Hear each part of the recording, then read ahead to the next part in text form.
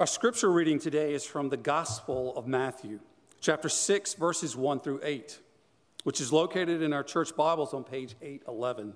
Please stand if you are able as we read from the New Testament. Beware of practicing your righteousness before other people in order to be seen by them, for then you will have no reward from your Father who is in heaven. Thus, when you give to the needy, sound no trumpet before you, as the hypocrites do in the synagogues and in the streets, that they may be praised by others. Truly, I say to you, you have received their reward.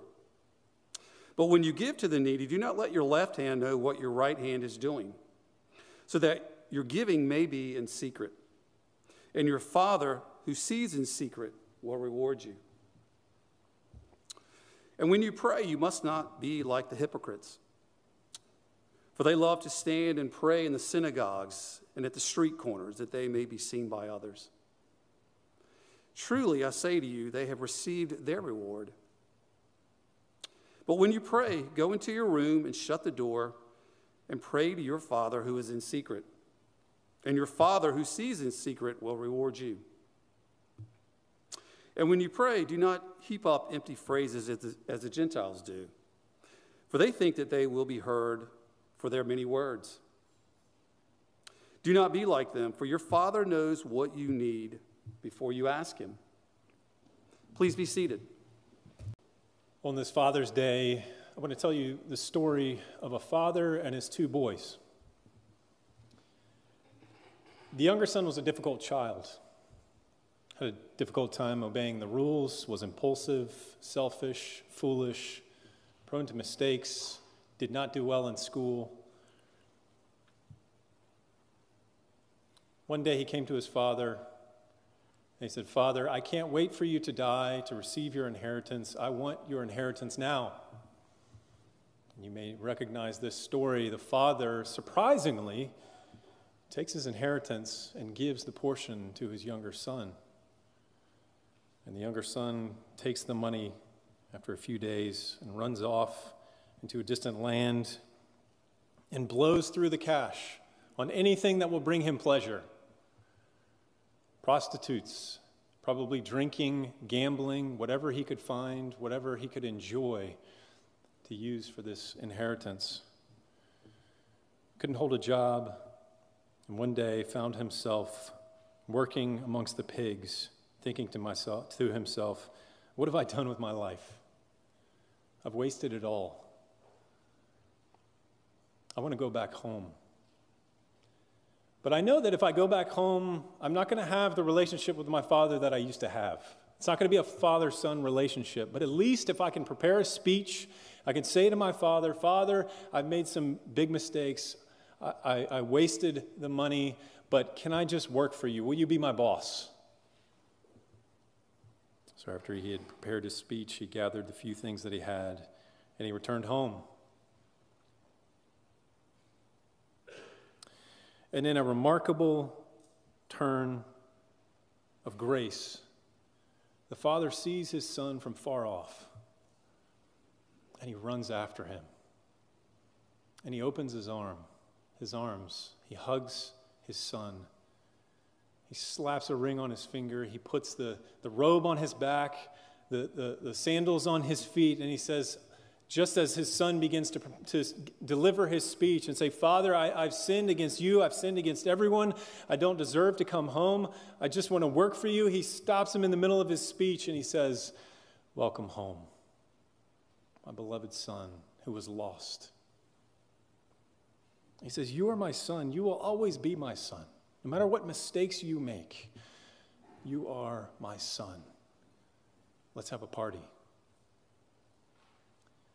Let's throw some steaks on the grill, just like you always used to enjoy the meal, your favorite meal. Let's sing, let's dance, let's celebrate. Let's invite everyone into the party to celebrate my son who was lost and has returned home." But the older brother, you know, the typical oldest child, the responsible one, the one who stayed home, the one who worked hard for years, probably to compensate for the loss of wealth due to his foolish, impulsive younger brother who stole from the family, been working obediently for his father all these years. He hears the commotion. He says to one of the other servants, he says, "What's going on?" He says, "Well, your brother came home, and they're throwing a party for him. And your father is thrilled. Your father is celebrating the fact that your son who was lost has now come home." And the older brother stood there, folded his arms, and became angry. He couldn't celebrate the fact that his younger brother had received grace and forgiveness. He couldn't come into the party. In fact, this is what it says, "But he was angry and refused to go in. His father came out and entreated him, but he answered his father, 'Look, these many years I have served you. I never disobeyed your command, yet you never gave me even a young goat, that I might celebrate with my friends. But when this son of yours came, who has devoured your property with prostitutes, you killed the fattened calf for him.'" And so the older brother remains far from the family, far from the celebration, and worst of all, far from his father.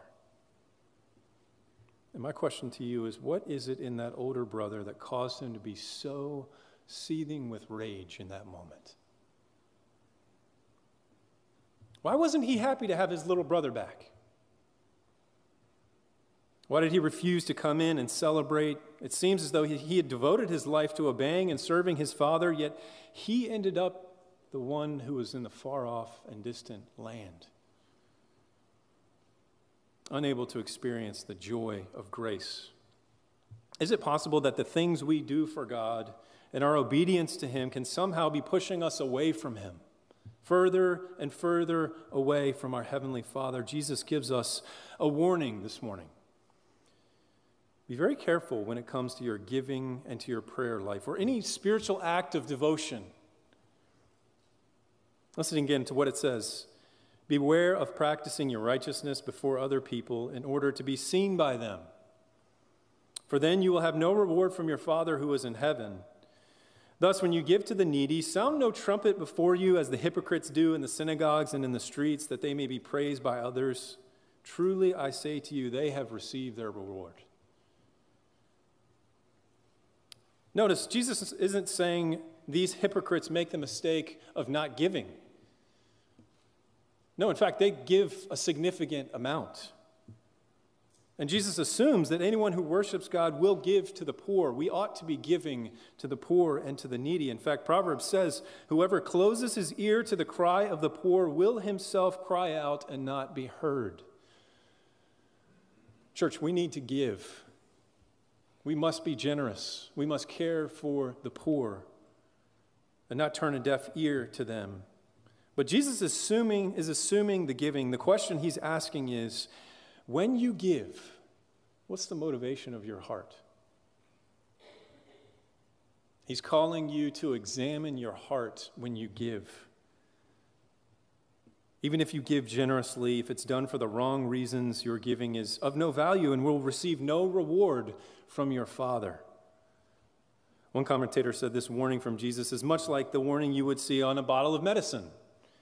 You must take your medicine exactly as prescribed by the doctor. And if you don't, your medicine can kill you.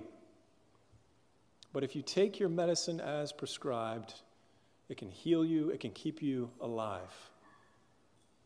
Jesus says, when you give exactly as instructed, and be careful how you give, and be careful how you pray, so that it doesn't kill you.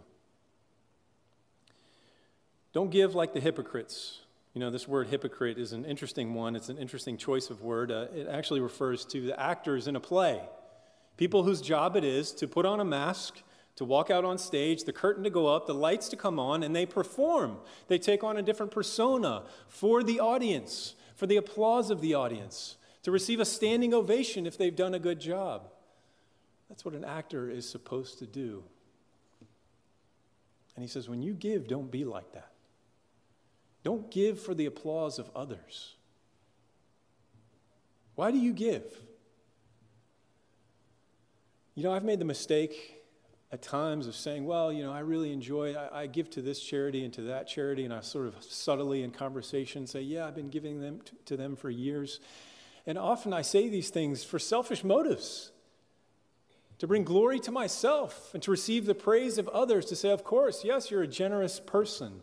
Jesus says, be very careful when you give, not to sound a trumpet. Literally, this is where we get the term toot your own horn. Don't toot your own horn when you give, but give generously and freely in secret. Sometimes we give as a way of self-justification, a way to feel better about ourselves and compensating for our sin and for our failures, to say, well, yeah, I do that, but I give generously, so hopefully these things will balance each other out. Instead, don't give for show. Don't give hoping that others will notice. Give in secret and give freely in quiet humility, examining your own heart as you give. When you receive that receipt in the mail to show how much you gave, be careful not to dwell on it. I spoke to a man this week who gives generously and who has for many years, and thought I could learn a thing or two from him about what it means to give as a Christian. And he said, I love to give. I don't ever try to make a big deal out of it, and the key to giving is to do it generously, freely, and then forget about it. Move on and ask God to give you more so that you can give more. I think that's exactly what Jesus means when he says, when you give, don't let your left hand know what your right hand is doing. Don't dwell on what you've done and how you gave and how much you gave, because that begins making it all about you. He says, give and forget, give freely and forget, and give more and more. The human ego is easily fed. It grows without us realizing it. So be very careful that your giving does not skew or change your perspective of yourself. And be very careful not to compare your giving to that of other people as a way of self-justification. Let me give you an example. This is taken from Mark chapter 12. You might remember this story when Jesus, he sits there and he watches people in the synagogue giving. He watches their faces and the way they're dressed and their social status. And he even watches how much they drop in that box. Which, by the way, only Jesus should be doing that. We have a policy here that the pastors have no idea what people give, and we want to keep it that way. But Jesus is not only looking at the way they view themselves as they give, but he's also examining their hearts as they give, and they give significant amounts. And then this widow comes along. This poor woman who's lost her husband, who's lost her source of financial security, who takes 2 copper coins, which amount to about a penny, drops them in the box. And we know, because the story says, that this is all she had to her name. It's all the money she had left. Didn't give nearly as much as everybody else, and Jesus gets his math wrong. He must not be very good with numbers. Because he says, do you know that that woman gave more than everyone else? Which I believe means she gave more than everyone else combined. All of their tens of thousands of dollars, this one penny was worth more. Why? Because of her heart. Because she gave trusting her Father, knowing I can give it all. I've lost my husband, but I have a Father who's going to take care of me. And so she gave. She gave not to impress others. Of course not. She didn't have enough to impress anybody. She gave not to gain recognition or to justify herself or to pat herself on the back. No, she just gave generously as an act of devotion to God and went about her day. A couple Sundays ago, our family was sitting on the second row here, somewhat close to the front, and it was time to take up the morning's offering. And so the plate came by, and my daughters love to give. They love to drop some of their money in the offering plate, and I love it when they give. And so the plate came along, and my 5-year-old was not prepared to give. She wanted to give, but she hadn't taken out her money yet. And parents, I'm sure you can relate to this scenario where you're waiting for the plate to continue being passed along while your child is rummaging through her backpack looking for whatever amount of money she wants to give. And I'm sitting there, her father, thinking, this is slowing up the process of taking up the morning's offering. The plate on the other side is already 2 rows past where our plate is. This is taking an eternity for my daughter to find her money. And after that eternity, she finally pulls out 2 dimes, drops them into the offering plate, and looks up at me and smiles at her dad. And it took several days and sermon preparation and reading the story of the widow to finally be convicted and realize that I had gotten it all wrong that morning. Could it be possible that my 5-year-old, because of the heart with which she gave more than all the rest of us combined that morning, out of a simple act of devotion to her Heavenly Father? So too with prayer. Consider the way that you pray. You know what the older brother really wanted, I think? In his years of obeying his father and staying home, rather than honoring and serving his father, I actually think he wanted to control his father. I think he was much more like his younger brother than he realized. He wanted his father's inheritance, but he was willing to wait for it. He was willing to work for year after year to get something out of his father. Be careful how you pray. Do you pray with gratitude, or do you pray for show? By the way, Jesus isn't saying that we do no public prayer. Of course, we do that in a worship service, and that's good, and we should, just as we should give. But he's saying, be very careful when you pray. Be very careful when you teach a Sunday school class. Be very careful when you serve with the kids or VBS or whatever you do, any act of devotion. Examine your heart. When you deliver a sermon, are you delivering it for the glory of God or for the praise of men? Friends, the synagogue was full of hypocrites. And I wonder if at times the same could be said about the church. People who put on a mask, people who give and who pray for all the wrong reasons. And our Heavenly Father wants a simple, secret act of devotion. When you pray, go into your room, shut the door, and pray to your Father who is in secret, and your Father who sees in secret will reward you. Can I ask you, do you pray in secret? I mean, I'll tell you, it's easier for me to get up in the morning and to jump into whatever I have, even if it's preparing for a sermon or leading a community group, rather than stopping to take the time to go to a quiet, secret place and talk to the Father. What is your motivation for prayer? One pastor said that doing the right thing for the wrong reason will harden your heart and pull you further away from God. So how can we approach this Heavenly Father who has all things, who has all authority, who owns the farm, so to speak? How do we come to him? We are all speech preparers. Just like that prodigal son who prepared the speech to say, I'm not worthy to be called your son, but can I just work for you? Will you be my boss? Notice Jesus doesn't call him our boss. He doesn't call him our king. He doesn't call him our judge, although he is all of those things. He says, when you pray, pray to your Heavenly Father. Call him Dad. Have that kind of intimacy with him in your secret prayer life.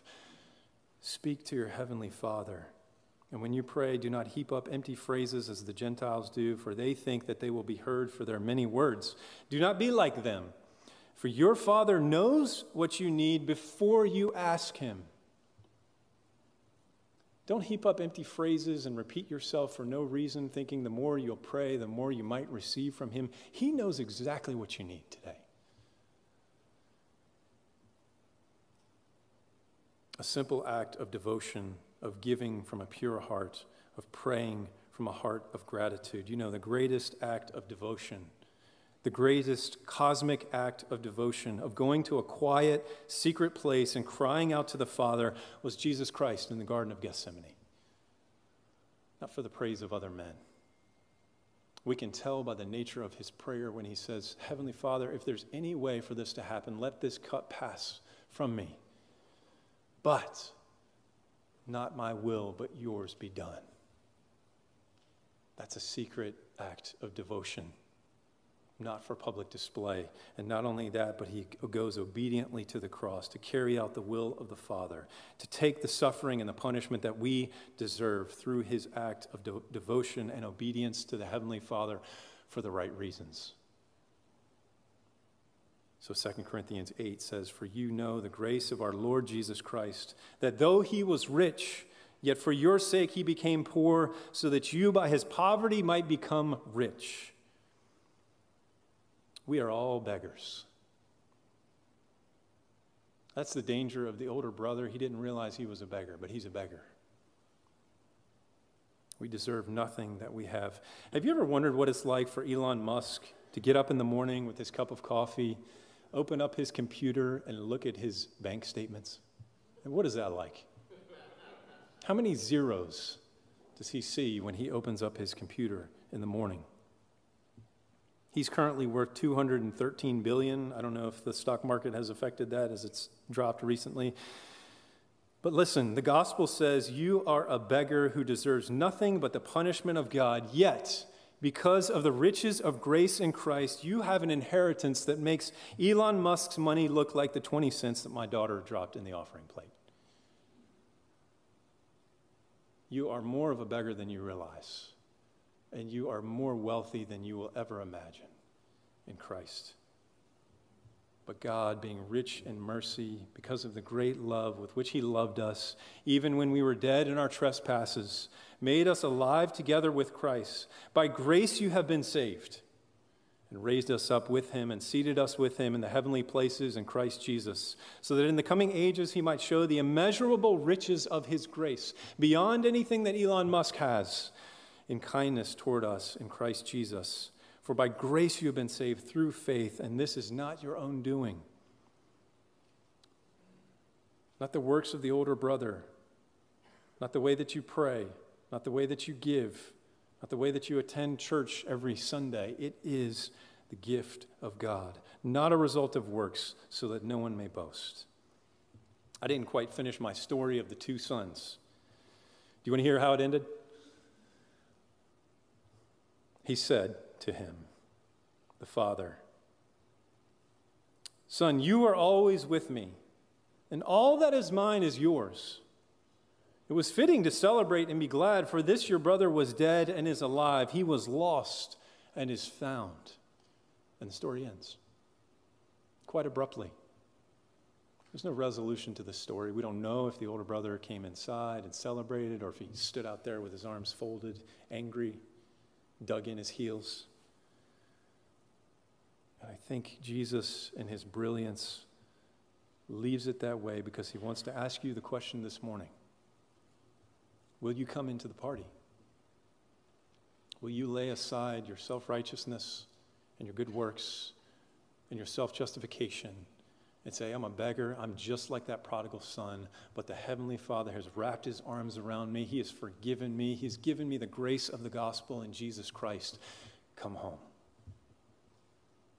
Sometimes our outward acts of religious devotion and prayer and giving to the church and to the poor and helping others and even helping in the food pantry, if done for our own glory and not for his, only push us further and further away.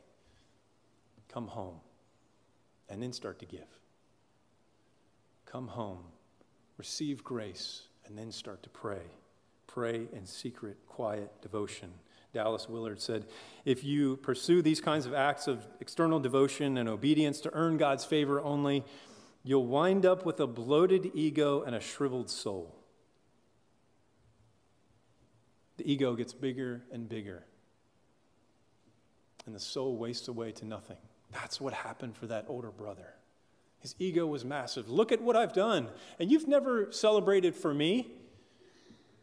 And yet he was too cold-hearted to realize the incredible, miraculous thing of grace that had been done in his younger brother's life. Do you resent people in your life who have made mistakes, who have hurt you, and who receive forgiveness? Dietrich Bonhoeffer says, a Christian is someone whose deeds are hidden from themselves, so that your left hand doesn't know what your right hand is doing. Just give freely as an act of devotion, just like my 5-year-old daughter dropping her 2 dimes into the offering plate. No matter how much you give with that kind of a heart, smiling to your heavenly Father. And forget about it. It ought to be natural. It ought to be like walking and second nature to you. As you give, you keep giving more. That's the advice that this man gave me was, now I don't really even have to think about it that much, and I just desire for God to give me more so they can fall through the palm of my hand and fall onto somebody else to be able to serve and to bless them. What a privilege it is to be able to give that way. My wife asks me in the days leading up to Father's Day every year, what do you want for Father's Day? Do you want, what do you want me to cook you? Do you want a nice meal? What do you want to eat? Do you want the kids to do anything? Who do you want to have over? And it's really sweet of her, but I never know what to say. And it's not that I don't care about those things. I do. I really appreciate those things as an expression of love. But you know what I want on Father's Day? I want to be with you. I want to be with my wife and kids. And I think on Father's Day of how blessed I am to have every one of you, the people in my life, the relationships that I have, the gifts from my Heavenly Father. That's what I want for Father's Day. It's great if we have steak. It's great if we have shrimp. But I want to be with you on this Father's Day. So what if you were to come to your Heavenly Father and say to him, Father, what do you want on Father's Day? How would he respond? He'd say, come home. Don't stand outside the party.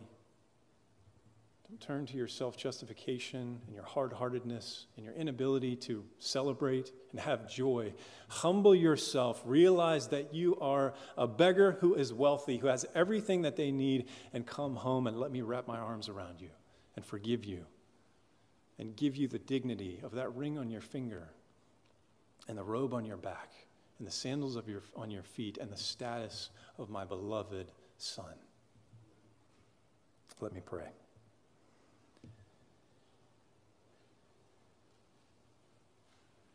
Our Father, we love you today. We thank you and praise you for the grace of the gospel. We are all beggars, whether we realize it or not. And yet you have given us immeasurable riches and grace in Jesus Christ, beyond what we can comprehend. This passage talks about some reward from our Father, and we don't know all of what that is. But we know that you know exactly what we need, just as I know what my own kids need, and I'll never hold it back from them. Lord, you do that for us. You give freely. You give exactly what we need, and so we thank you on this Father's Day. We adore you and we worship you. In your name I pray.